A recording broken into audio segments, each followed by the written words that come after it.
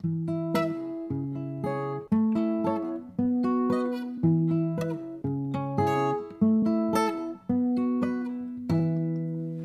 book was better. Happy New Year. Happy New Year. 2022. Oh, jeez. And welcome to the Book Was Better podcast. I'm Kaylee Clark. I'm Taylor Collette. And it's a new year. It is. And it's a lot of things. Okay. It's, yeah, just a lot. We're excited. Got lots of fun new stuff coming out for you. Our reading calendar is out. Yep. As of today. So we're doing Ella Enchanted today, which should be a lot of fun. Taylor hadn't read the book before. No. And it's so different. This discussion will be lots of fun. It's so different. It's very different, but so this will be good. But before we get to that, just wanted to remind everyone about the reading calendar, as well as merch corner. We still have Harry Potter merch line, as well as just like general book related and reading stuff.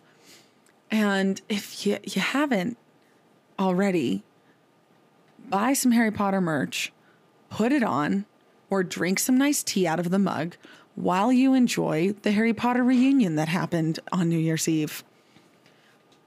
And then do the same again in your Harry Potter merch and gear while listening to our mini-sode next week, where we talk all about the reunion and our thoughts and feelings while watching it. Harry Potter is near and dear to our hearts. It's what started this whole thing off. We started this whole show with Harry Potter, not to mention that we've both just been obsessed with it since we were kids. Yep. So that will be fun there. Also just wanted to throw out there, I'm pretty obsessed right now with Disney's new movie, Encanto. Taylor has yet to see it, and I don't know how. My children are also obsessed with it, and we've seen it way too many times, but it's one of those movies where it's like, I'm not sick of it yet. The music is so good. So what do you mean? I know it's an animated. You don't know how I haven't movie. seen it. The reason I haven't seen it is that I don't have children. Do you not have Disney Plus? I do not have Disney Plus. I have Disney Plus, but I don't have children, so I don't watch. But you have Disney Plus. Animated but you movie. have Disney Plus. Yes, you are the kind of adult that watches animated movies even though you don't have children. Don't even try to deny that fact. Not as many. Not as many. I guess not now that you work full time and you're a big working adult woman, but still. I wish I had more time. If you have Disney Plus, you can watch it. Or it's in theaters. And guess what? Obviously, this is not an ad because Disney would never pay us to talk about it, but it's something that I really enjoyed. And the music is really good and makes me really happy. And it's also just a fun, cute movie that focuses on family values and admitting when you're wrong and apologizing for them and whatnot, which is necessary, I feel like, in a lot of family dynamics. So yeah, that's unrelated, but I just wanted to throw that out there. Anything else, TT? Before we dive in? Nope. Okay. Well then, we will begin. And today we are talking about Gail Carson Levine's, or Levine. Listen. Do I ever know how to pronounce these names? I say Levine, like Avril Lavigne. Anyway, Gail Carson Levine's Ella Enchanted. The book was published in 1997 and the movie came out in 2004. Wow, the movie is almost 20 years old. Gross. I don't remember being that young when it came. No, I guess that makes sense. Yeah, it came out when I was like 10 or I remember watching it at like 10 or 11 and I loved it. Yeah. And we've both seen this movie just like multiple times. Oh, I like, love over and over. this movie. Normally. Mm-hmm. There's a reason. We're gonna get into it. But yeah, so our starting lineup here, we've got director Tommy O'Haver. And this is a first. The screenplay not including like the original author, 5 people are given credits for writing the screenplay. 5 people. They screwed it up so bad. No, that's why. But that's right. Because it's like the most I've ever seen, right? Like going back, luckily, you know, like I keep all my notes in the same notebook. Like going back through all of my, like, we've had more than one screenwriter before. But I think the most that we've ever seen is maybe 3. Most often it's just 1 or 2. Yeah. So the fact that I didn't have room to write them all down. So I didn't. Yeah. They don't deserve it. We just know that it was a mix. It was a hodgepodge of both male and female writers, but 5 of them. And then you watch the movie realizing that, and you're like, no wonder there's just so much. Like, it's a lot. It's a lot. It's a lot. And it's very different from the book. They made it a musical on top of that. So there's just so much. But not an original musical. Not with like any original songs. It's a jukebox musical. Just they made it one of those jukebox. Yeah. So anyway, speaking of music, the original music in the movie was done by Nick Glennie Smith. I mean, he was fine. I mean, the music was fine. Again, the music was good. I'm not complaining about the music. Outside of the musical aspect. Outside of the really awkward musical aspect. I have thoughts. We'll get there. We'll get to it. And then casting was done by Susie Figgis, and I don't have any complaints about the cast.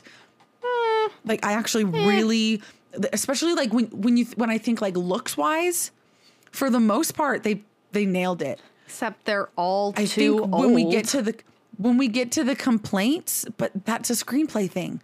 That's the writer. Like it's the writers that I'm mad at. I guess, like, yeah. When you really look at any of the flaws with the cast in the movie, I think comes down to like screenplay or director. I have so many. Not problems. Necessarily the cast member themselves. We'll get to it all. Don't you worry. Yeah. So for my summary off the top of my head, right? This is all it is. This is all I can say for it to be accurate of both the book and the movie. Ella is a girl who is quote unquote gifted with the gift of obedience as an infant and grows up trying to and then goes through this like adventure of trying to break the curse because it's really not a gift, it's a curse. That's it. Normally I can go in a little bit more detail with my plot summary, but I can't in this case because the book and movie go in such different directions. Mm-hmm. And before we get, too deep into things too, keep in mind that I do not dislike this movie. No, and I don't think you do either. That's the hard part. I loved this movie so much. It was like one of those kind of chick flicky, like just fun ones you threw on. It's like a guilty pleasure, like chill, you just throw on. Yeah. Yeah. And I loved it. Like burlesque. And then it's got fun music. You just chill. Nope. Very different. Very different. Anyways. They're in the same category in my brain where it's like, I just need to throw something on. I'm either by myself or just with like my girlfriends and like we're tired and or I'm folding laundry and I just need something that's fun and like don't really have to worry too much about the plot or the story. Ella Enchanted's a good movie for that. So is Burlesque. Anyways, I'm not diving into that. Music. Not diving into that one. I read this book a couple days ago. I read it all in one day because it's actually a pretty quick read. It's a real quick read. I also reread it in literally a matter of hours. So. Yeah, I was like, oh, okay, this is a very quick read. And then I made the mistake of trying to go back and watch the movie and to like really have to watch the movie first. Compare. And I couldn't. I had to turn it off after like 5 minutes because it was so bad comparatively. So it's hard because it's a good movie if you do not compare it to the book at all. If you can, and this is difficult, some people try to make this argument with the Percy Jackson movies, and in that regard, I think that's total BS. But in regard to this movie, I love the Percy Jackson movies when you don't compare them. I think they're hilarious. So I get it. No, but that's just it. That's hilarious. The movies aren't supposed to be like, you know what I mean? Like, I feel like Ella Enchanted, the movie, versus Ella Enchanted, the book, if you look at them and you can completely separate them in your mind and view them as completely different entities, there's nothing inherently wrong with the movie. I disagree with that. It's entertaining. It's cheesy. It's funny. It's so cheesy. Yeah, but it's meant to be cheesy. Well, I guess the Percy Jackson ones weren't meant to be cheesy. They just turned out that way. Exactly. And so that's what I'm saying. Like, when people are like, well, if you don't compare the Percy Jackson movies to the books, they're good movies. And I'm like, no, they're not. They're funny. They're fun Even to when laugh they're at. not compared to the books, they do not make sense and they are not good movies. Fair enough. Fair enough. Without reading this book, you still enjoy this movie with like it's still. Oh yeah. I grew up loving it. It can stand on its own merits, which I feel like is rare. Mm-hmm. It's just However, we're still going to dive into it and just tear it apart. We're just going to. It's sad when you look at it because, and this is another example. Sorry, we'll dive into the book soon. This is another one that I was thinking about, and we'll get to this book eventually. Howl's Moving Castle is an example of a book and a movie that are so entirely different. Like, it is the loosest tie between the two. However, even after reading the book, I could still watch the movie and thoroughly enjoy it. That is not the case with this one. This one, I read the book, and now I watch the movie, and I can't thoroughly enjoy it because I know what it could have been. And I get that, which is why I just say, like, the thing is that I can watch this movie having read the book, and I really and I still enjoy the movie. I think I need time. I just can't do it back to back. Yeah, I need time to forget. You made the mistake of reading the book first before rewatching the movie. I rewatched the movie before I reread the book. Yeah, that's the way to do it. Movie was still enjoyable. Book's still better. I know we haven't gotten to the answering of that question yet, but I'm just going to say it right now. We're just spoiling it. So anyway, we're just gonna, I mean, in typical The Book Was Better podcast fashion, we're gonna tear it apart. It's fine. It's fun.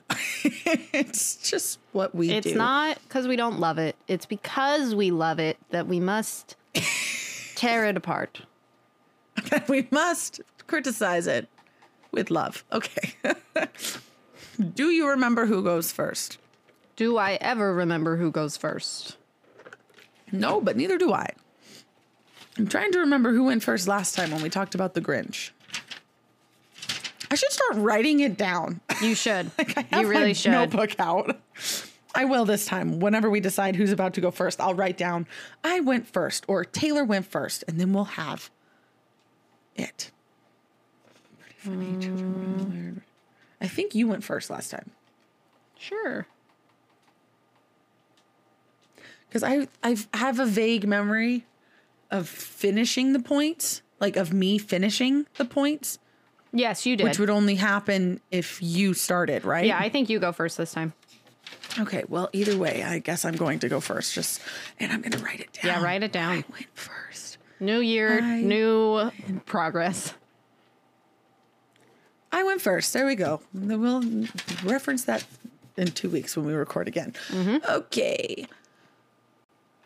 All right, so I guess I'll start then.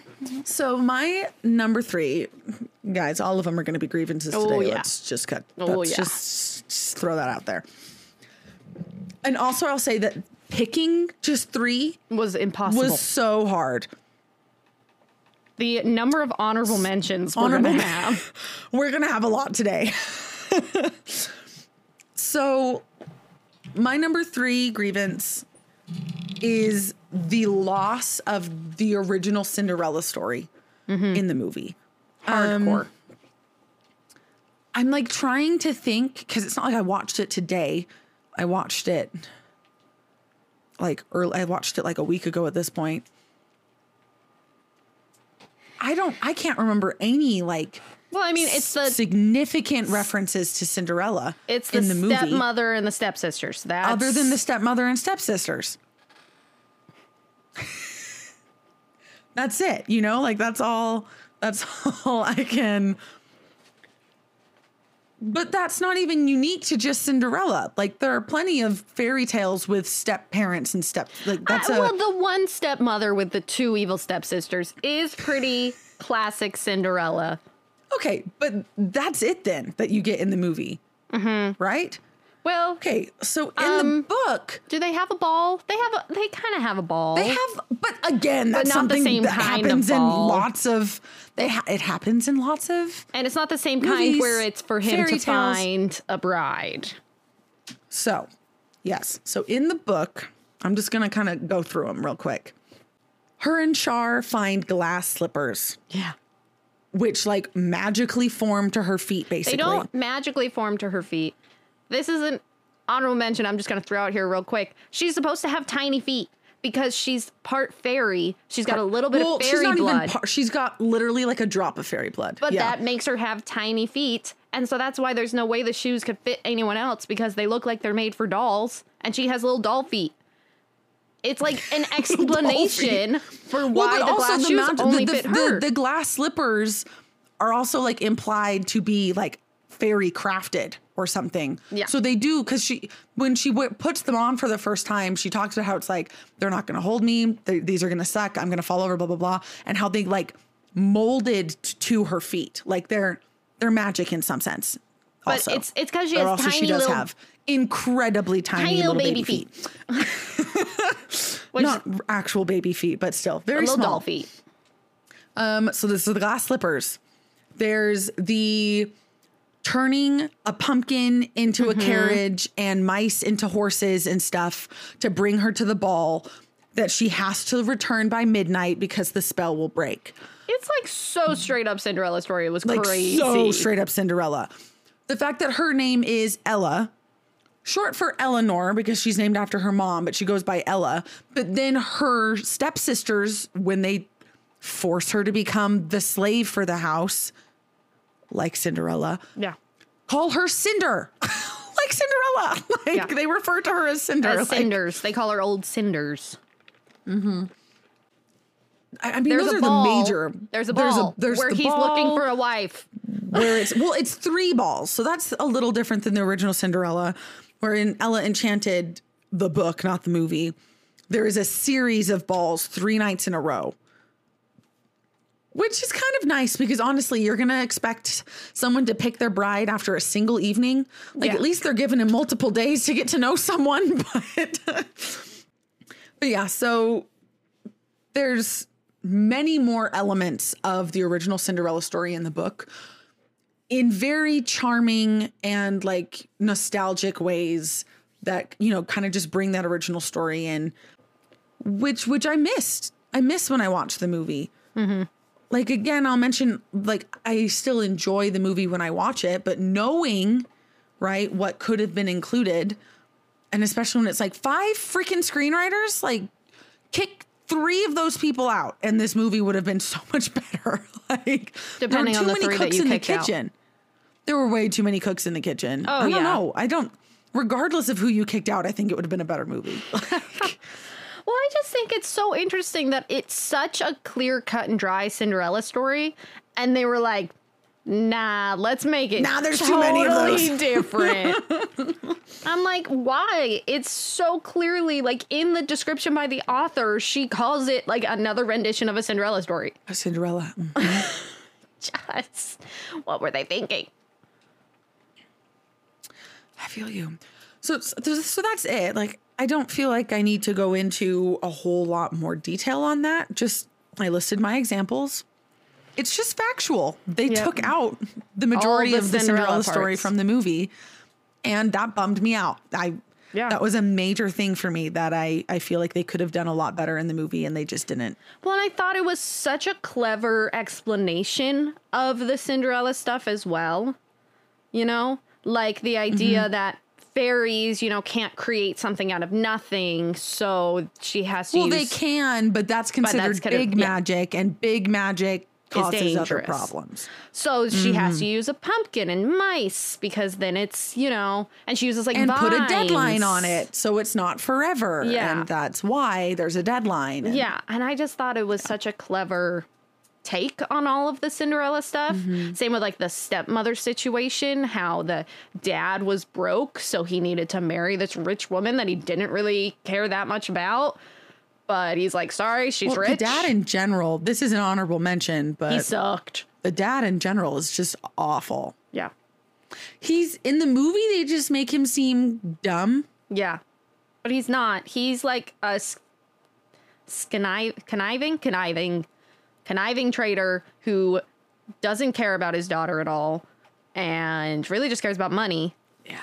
So when he loses all of his money... He's the most selfish person ever, yeah. When he loses all his money, he marries this horrible woman because she has money. Only because he can't marry off his daughter yet. Yeah.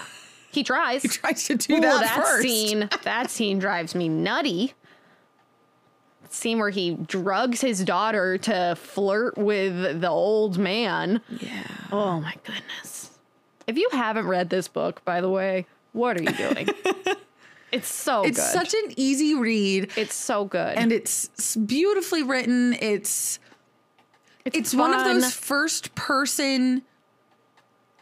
I mean, like, it's a romance book, but not super romance romancy. Adventure. But it's so well done. It's so cute and not fun. Cringy. Yeah, not at all. Way. Not at all. So if you didn't like the movie, read the book. It's totally different. It's very different and you will love it. Yeah. And Anyways. it's quick and also it's free on Kindle Unlimited, I believe. It is. Mm-hmm. It is indeed. Or your local library. Okay. Bum, bum, bum, bum. Having So yeah, fun the dad isn't hard. You've got a library card. The dad sucks. Anyway, speaking of which, that was actually in my number 3, so we kind of already moved into it a little bit. There we go. Segue. So my number 3 is about all the side characters essentially being totally different. The dad is supposed to be this awful, selfish man. The sisters, I mean, they're obviously annoying, but they are not like they are in the movie. Hattie. They're even worse in the book, which Yeah. they're pretty dang awful in the movie. They're like, but they're even worse in the book. I think the movie is very stereotypical, like annoying teenage girl vibes, like modern. Bratty sister. Yeah. Whereas in the book, it's much more like the traditional. You have the Hattie, who's the smart, clever one who just wants to like marry the prince and become the queen, and all she cares about is power and looks and stuff. And she just is awful. Very vain. And then you have the Olive, who is like actually not smart, like at all. No, she has a mental handicap. And she just wants people to talk to her all the time. So when she wants uses any amount of attention, when she uses the obedience thing against Ella, it's always like, tell me a story. Tell me another story. Tell me another story. Give me your money. That's the other thing. She's obsessed with money because her mom and her sister always have more. Sister have so much more. Mm-hmm. So she's obsessed with money and just wants people to talk to her because she's very simple-minded. Yes. So those are very different. Mandy is totally not different. Young. She's like this old woman, like caretaker style, who's like sweet but like stern when she needs to be and just wants the best for Ella and is like secret. The best cook ever because she's secretly a fairy. Because fairies have to be secret. Because if people knew about fairies, they would like try to take advantage of them or they'd be upset. And they would constantly ask them to fix their problems and then be upset with how the problem was fixed or if it didn't get fixed. And blah, so blah, blah. most fairies, Lucinda excluded, try to keep it secret. So only Ella and Ella's mom knew as well, but only Ella knows that Mandy is a fairy. She's not this like... Because Mandy is her fairy godmother, not Lucinda. Yeah. In the movie, they call Lucinda her fairy godmother. She's not. It's not. It's Mandy, and Mandy was her mom's and her grandma's fairy godmother too. She's super old. Like, she's been in their family, like following the Eleanor line is what they refer to it as in the book. Yeah.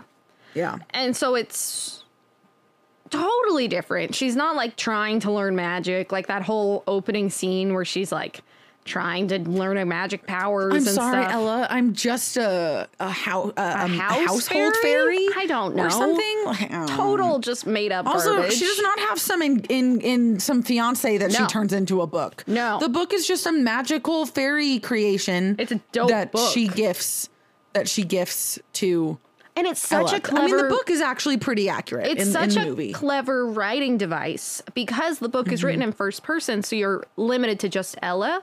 But when she opens the book, she'll see letters from Char, letters from her sisters, letters from her father. She'll see pictures. She'll see all this stuff. Illustrations. Suddenly, a map. we can get a glimpse into the other characters' lives and thoughts that we couldn't get otherwise from a first-person narrative. It's genius. So well written. So clever. Anyways. And she doesn't go overboard with it either. No. It's just when it's needed, and it's so well executed. Just right, yeah. It's like, it's not like a shortcut. Yeah. And then her friend, it's kind of similar in the fact that, like, she's from that other country and sometimes gets made fun of. But the political overtones that they put in the movie, oh my goodness. Insane. Not in the book at all. I thought that it was way too heavy-handed. I thought that I was like, that is not As necessary. Hollywood tends to be. Yeah. And so the whole thing about, like, it being, like, super racist, it's like it's not as big a deal in the book. It's more just like she has an accent and, like, people kind of make fun of her for that. And she's kind of quirky like Ella is. But only the other bratty noble girls. Yeah, it's not like a big thing where, like, Adults everyone's don't really racist. care. Char doesn't care. In fact, in the book, Charmant spends a year in... I can't remember how to pronounce it. I'm not going to be able to pronounce it. I know the language is Iorthian or like Iorthan or something. So it's like, but I can't remember the name of the land itself. Like that. Iortha or Iorthia or something like that. But he spends a whole year in the court there. Yeah. In the book. Yeah. Learning the language, learning the customs, because they're the kingdom like closest to Frel and their allies and whatnot. So yeah. So it's like, she does have a friend, but it's not like the same. And she never Hattie does demand that she stop being friends with her. However, Ella she doesn't actually do it. She just runs away, so she doesn't have to ever tell her we can't be friends anymore. So it's, yeah. So the side characters, they just took the names and the general idea of them and went their own way. Names are the same. This is what I wrote down. Names are the same. Story is not. Like, yeah, that's it. Took the names and made up their own thing. Ella and Char, there's a bunch of differences with them too, but we're going to get into those later. I'm going to get to it. I just wanted to talk about the side characters. Just last note, the mom, you're like supposed to really love the mom. They like really emphasize the first couple chapters are with the mom. And this whole like connection that she has with her mom. Her mom dies when she's 14 or 15 in the book. I don't think she's quite that old, but she is older. Yes. No, she is. She's like 14 or 15. Well, she's not. She can't be 15 because that's how old she is when she goes off to finishing school. And that's like a year after the mom dies. So she must be 14. No, that's literally a month after the mom dies because the dad knows nothing. Happens. The dad doesn't know what to do with her, remember? Yeah, that's true. And so he's all like, oh, in 2 weeks, you're going to leave with What's Her Bucket's daughters and go to that finishing school. I'll just write a letter to the headmistress. Yeah. Which the whole finishing school part is also left out, but that's not. But yeah, so her mom is, whereas I feel like in the movie, she's like 10, 11, or 12. She's younger in the movie. She's definitely younger. Away. And then they time skip so many years. There is no giant time skip like that in the book. It's all pretty. There is variation in how quickly time passes. But it's not there like are some chapters that literally handle just an evening. And then there's a chapter that'll cover like 6 months. but it's not a ton. 5 years. Mm-hmm. Oh, yeah. So, all right, that's my number 3. We're a half hour in. And we're just connect getting to that. number 2. Listen, okay, my number 2. I didn't think I'd be this passionate about this, but I should have seen this coming. Of course I am. Okay, so this one really grinds my gears. But it's still not even my number 1, so just wait till we get to my number 1. But this one really bothers me. The fact that in the movie, Lucinda just like continues to do whatever she wants and mess with people's lives.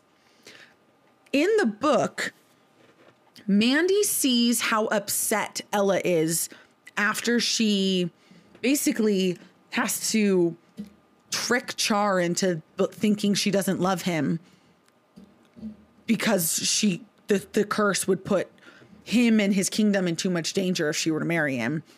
And Mandy's finally like, okay, enough is enough. And she has Ella like hide behind a curtain, and she basically like calls for Lucinda, and Lucinda pops up, and she basically challenges Lucinda to doing what she puts other people through. Because in the book, you learn that whenever one of the people that Lucinda has, quote unquote, gifted comes to her, like asking her to remove it, she tends to turn them into a squirrel for a couple of weeks. Yeah. As a like, how dare you be ungrateful kind of thing. And they do mention that in the beginning of the movie. I guess that's true. After she gives her the gift, she says, oh, well, instead I could just turn her into a squirrel. And they're like, oh, no, obedience is a lovely gift. Yeah. So Mandy basically challenges her pride enough that Lucinda agrees. And she spends 2 weeks as a squirrel and then 2 weeks as an 8-year-old child gifted with obedience that has to listen to whatever her, parents, I don't know how that part worked exactly, but how her innkeeper parents like did whatever. And she comes back ragged and haggard looking, much, much older than like she used to look and portray herself as. And she vows to never perform big magic ever again. Which is what her gifts were. Which is why she can't. Yeah, because they were insane. You're not supposed to do that. It messes too much with, like people's fate and like the universe and whatnot. Like you're not. Yeah. It's big magic. Fairies aren't supposed to do that kind of big magic. It's dangerous. Yeah. So she vows then and there not to do it anymore. And then Ella pops out behind the curtain and is like, but could you at least like remove mine first? And she's like, no, like, I'm sorry. Like I vow, like I've already taken like this vow to not do big magic anymore. Like, I'm really sorry. And she's like, I feel for you. I didn't realize what I was doing to you. You can still break the curse yourself, but there's nothing that I can do. Please call on me though, if you ever need anything that I could help you with. Like small magic wise. Yeah. Mm-hmm. And so then Lucinda is the one that gifts her the carriage and stuff that then disappears at midnight when it comes time to going to the balls, because she wants to do whatever she can to help Ella because she does feel sorry, but she makes that vow. And what's the point in the movie? Cool. Ella is able to finally break the gift / curse on her own.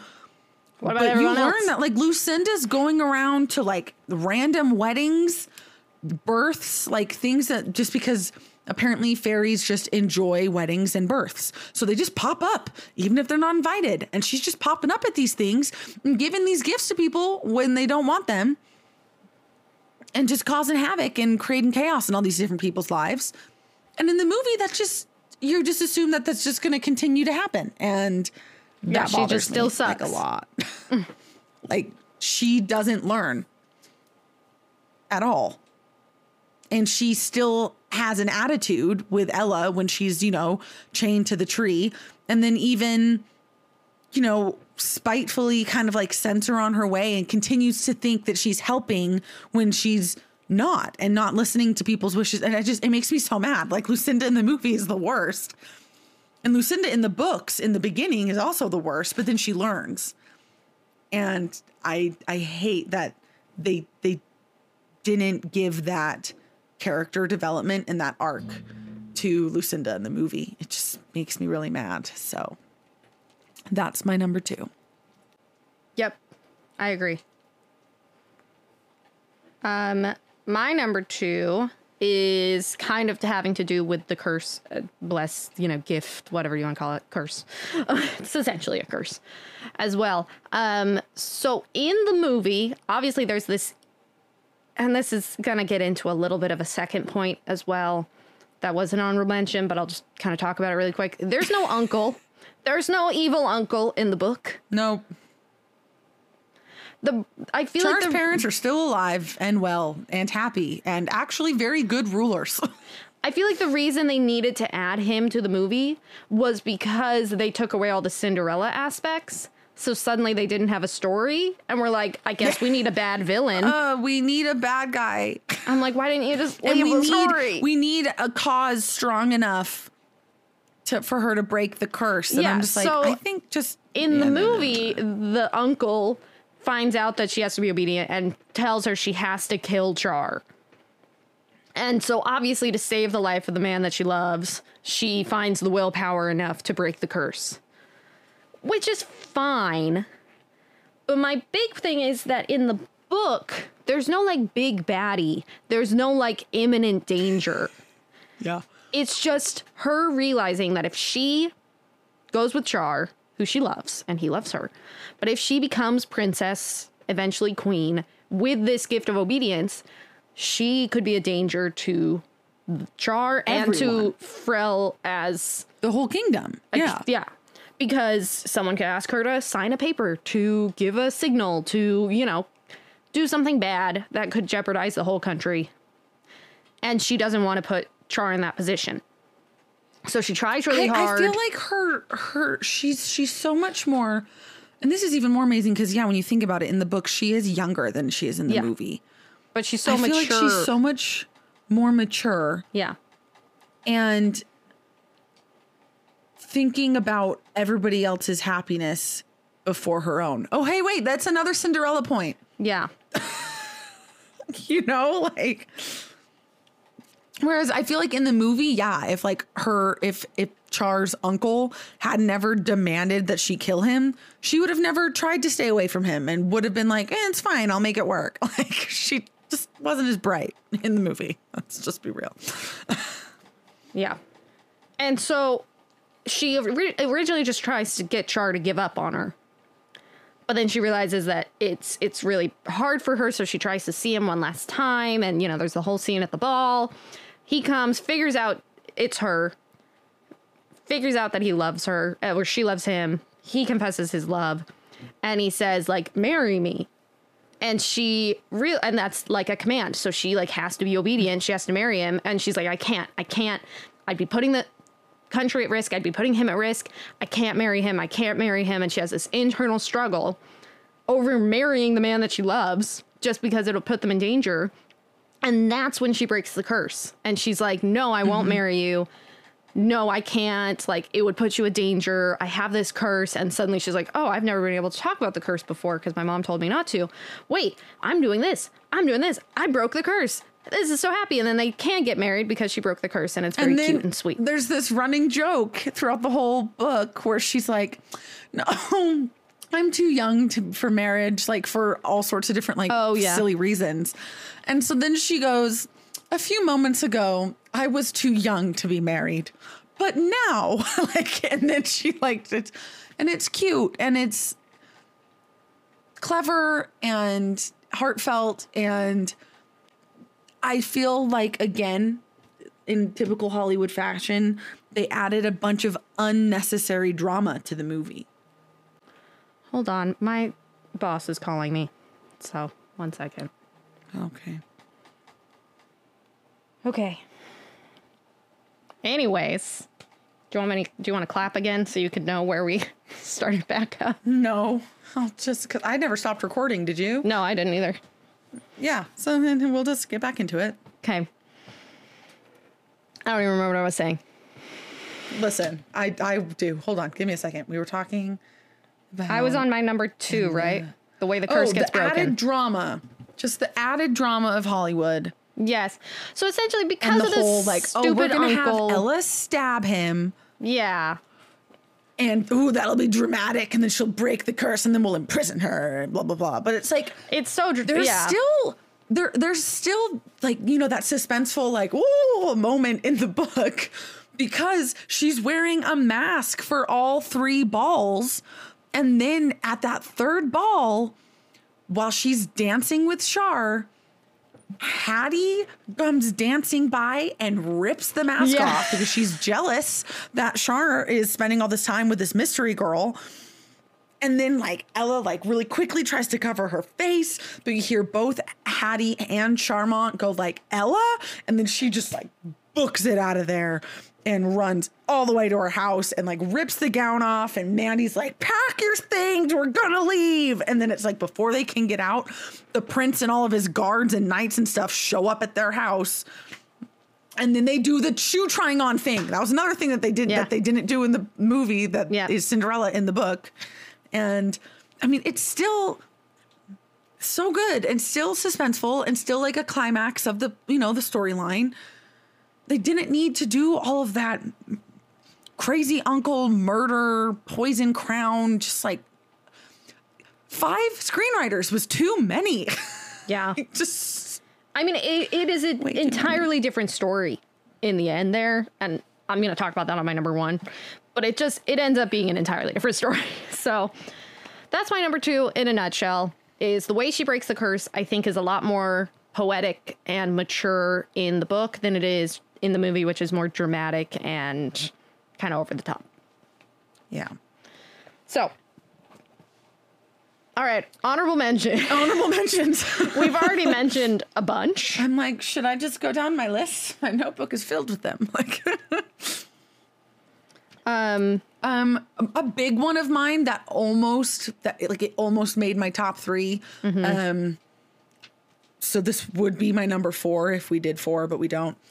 Is that they took out all of the different languages of all of the different creatures and the fact that Ella is naturally gifted with languages. Like she learns languages really quickly and easily, which has nothing to do with somebody demanding that she know it.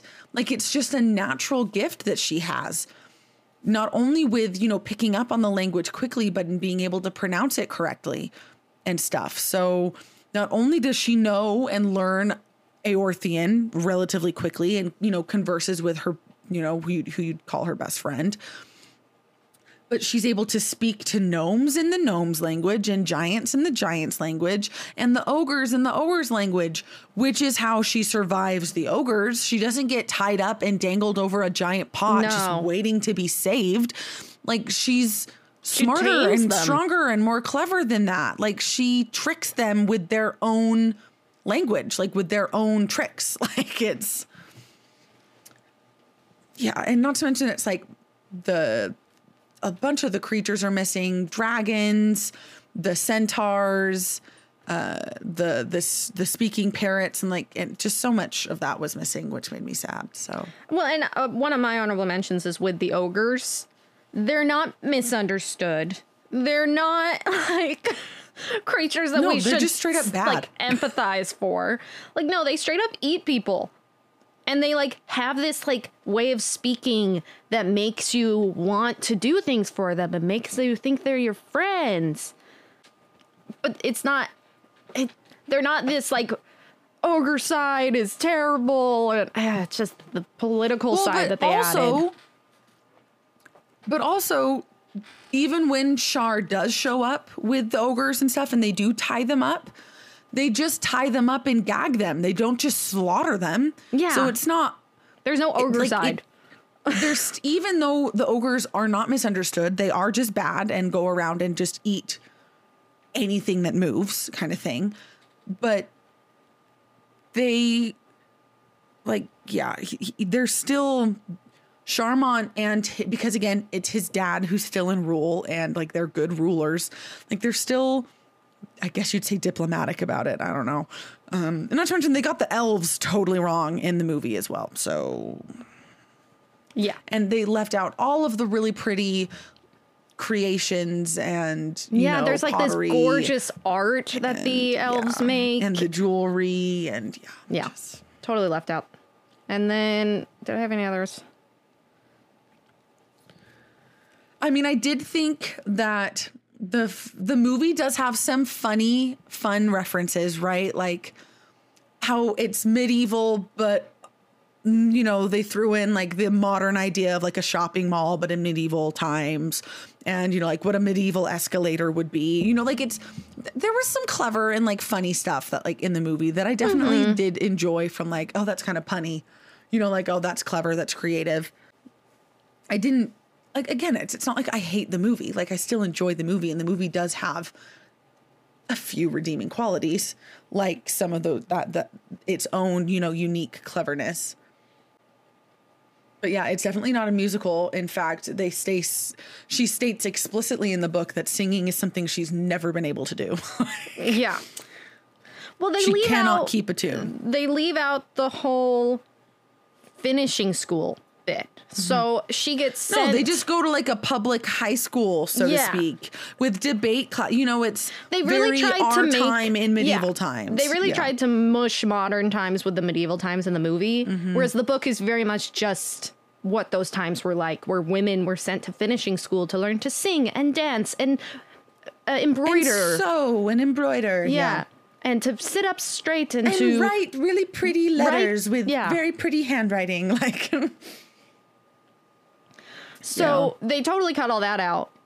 And the idea that like Char got so upset when she got sent to finishing school because he's like, there's nothing that needs to be get to finished it. Don't about you her. worry. Yeah, you're going to talk about that, so I'm going to not touch on it too much. I'm going to talk about it. The only other thing I was going to talk about was, I just loved, this was one of my favorite lines. I thought it was so well written. I just wanted to share it with those who haven't read the book.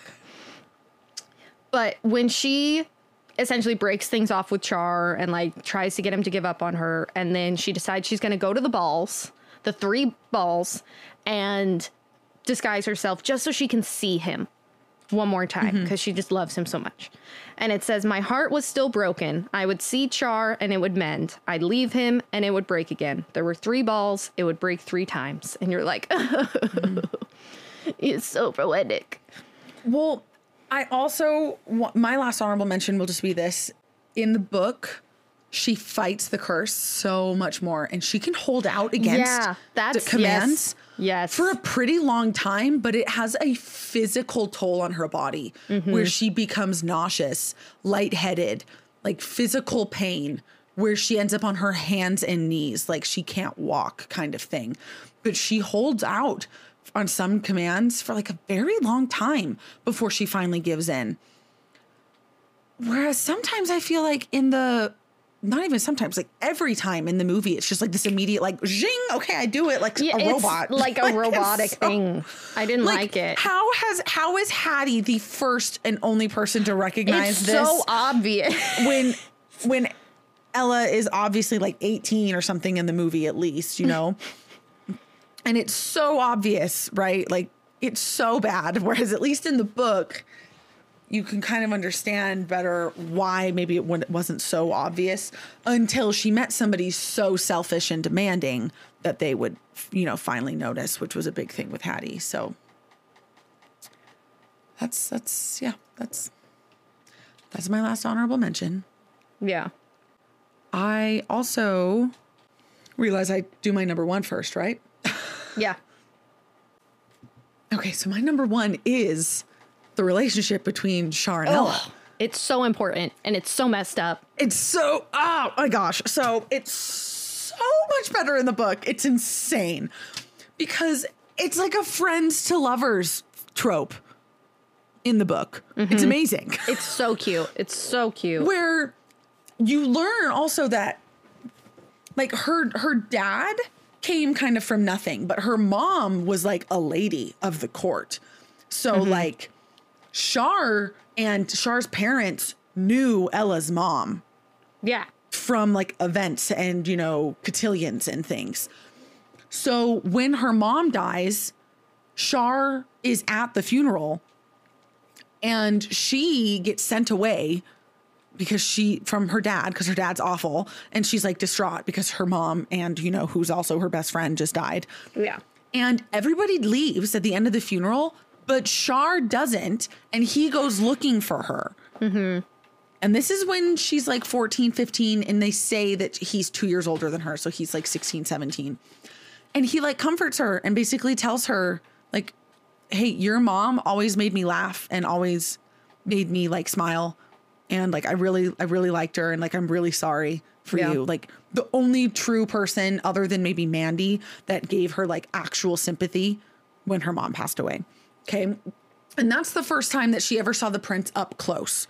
But from there, she like goes to the, you know, magic creatures grounds, which are at the castle grounds, and, you know, runs into him again. And they just keep kind of just like running into each other, and they form this friendship because she makes him laugh and smile, because she's just witty and clever and just unabashedly herself, and isn't your typical lady who fawns over the fact that he's a prince or wears, you know, the highest fashion. And then, you know, she's just so unabashedly Ella and different that then when she leaves for finishing school, he gets all mad about it. She sees it in her magic book because he writes a letter to his father, I think. Yeah, it's included in a letter to his father, the king. Yeah. How he's mad that this new friend of his got sent away to finishing school because there was nothing wrong with her. And if she came back just like all the other ladies, he was going to be ticked, you know, like, he's got way more personality in the book, too. Like, I just got to say, the Char in the movie is, like, not much going on upstairs, it feels like. Like, he's so dumb and oblivious to the stuff going on around him. And it really, it drives me a little nutty. Yeah. No, both of their characters in the book are just so much better. Like, so much better. Smarter. They're more witty. They're generally more just like, aware of what's happening. Granted, in the book, Char doesn't have like a brainwashing evil uncle that's like looking after him.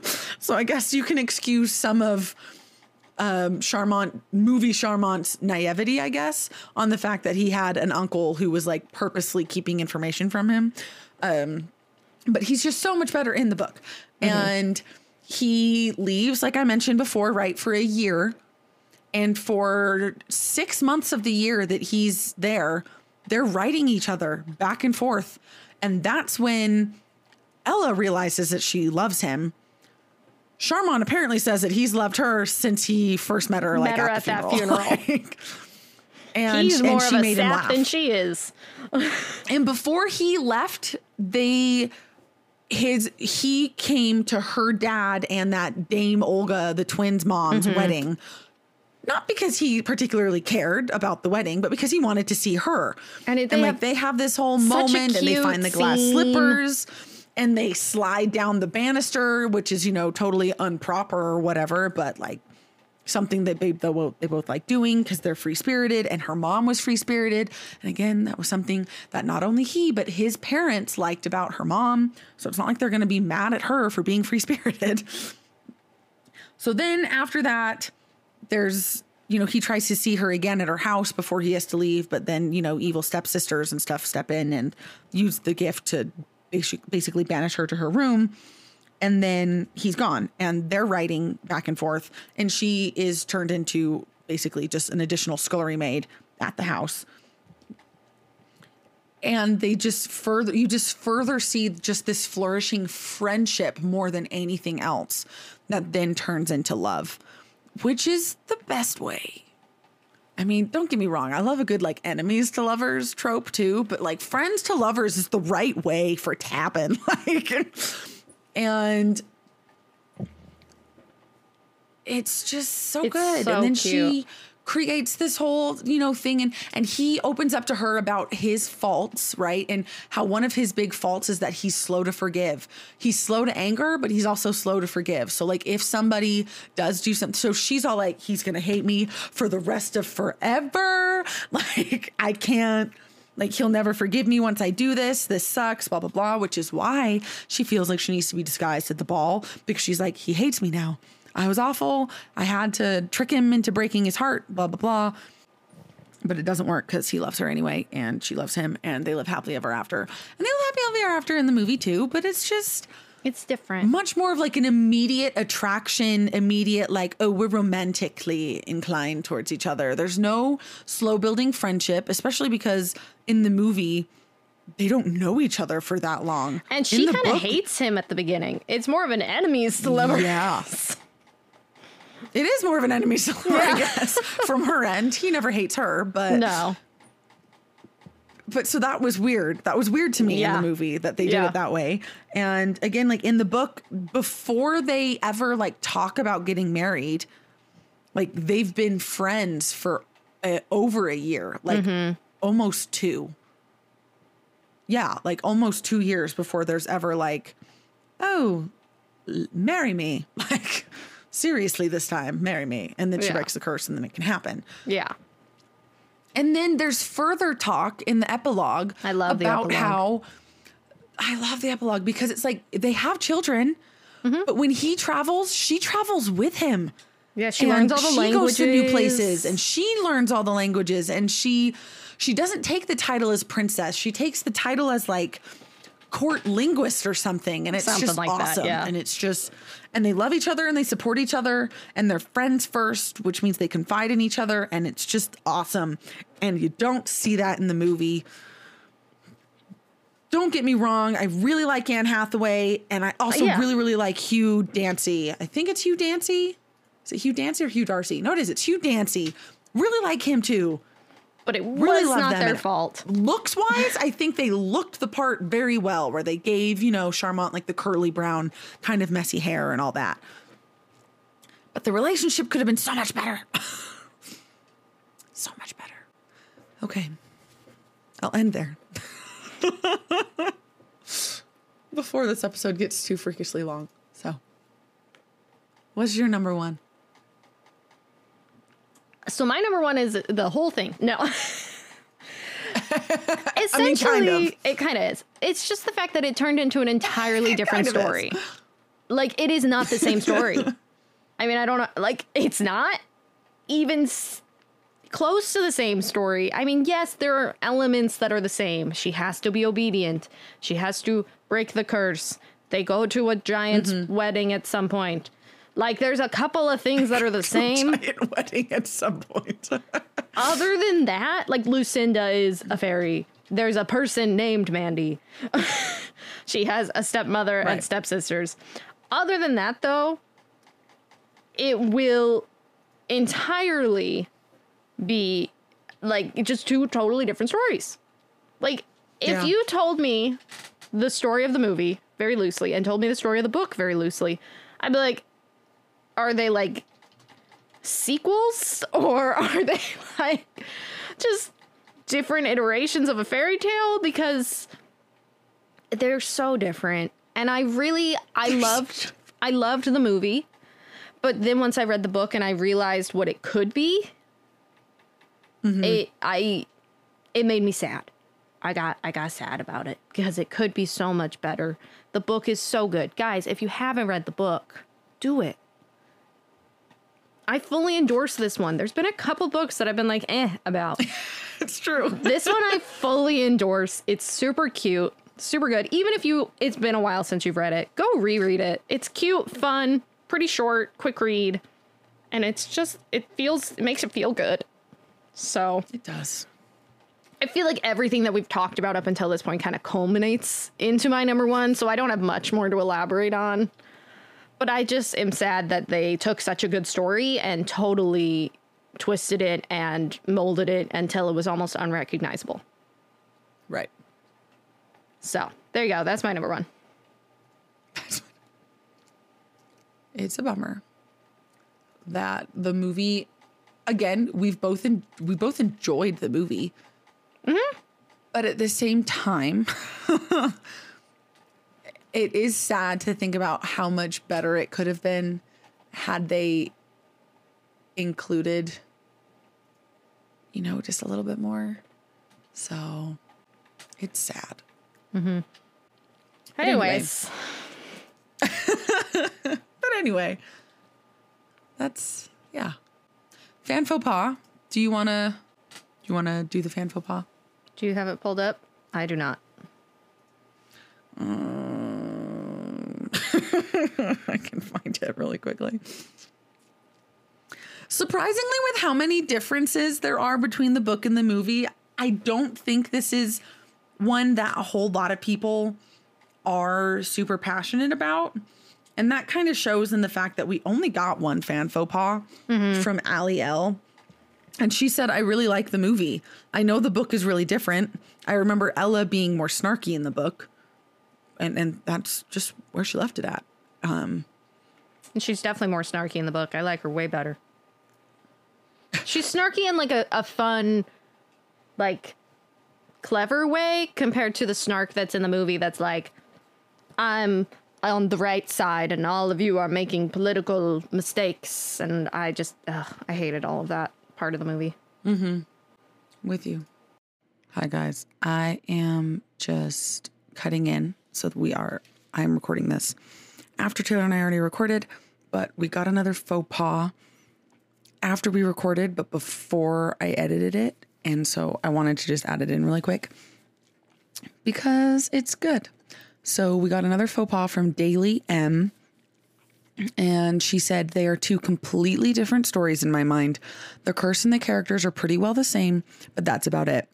I like the movie, but the book is one of my all-time favorites. Sad Hattie didn't have a wig to burn in the movie.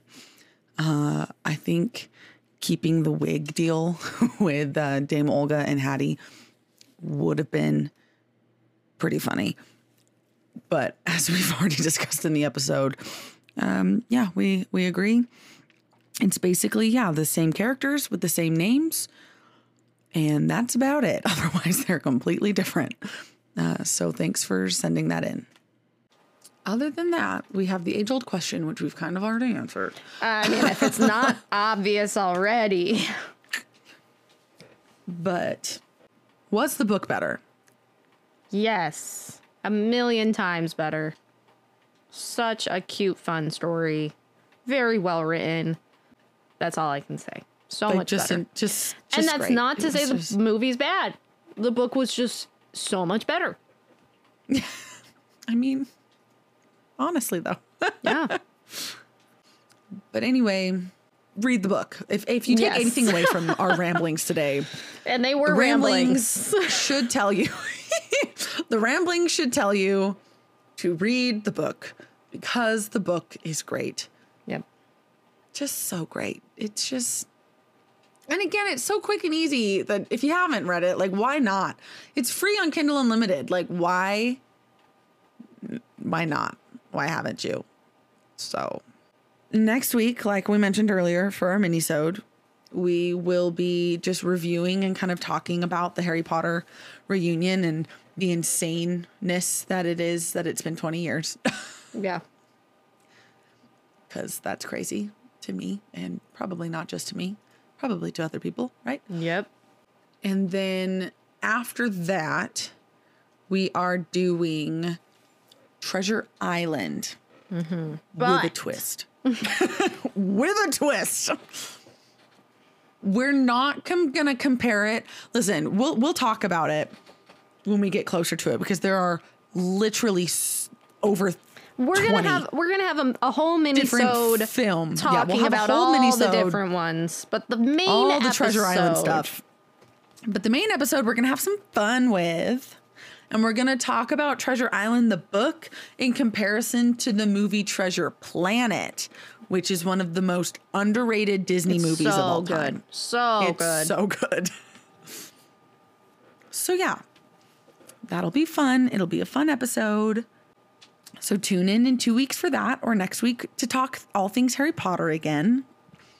Other than that, Happy New Year once again. We hope everybody takes it easy on themselves. Like, set some goals, set some resolutions, but also be kind to yourself. A lot has gone on in the past couple of years, and you don't have to have a giant list of accomplishments to be like a good person and to be considered like a great, like to have self-worth. So don't get carried away and lost in all of the goals lists and whatnot. And otherwise, we hope that you have a great week. And don't forget to read.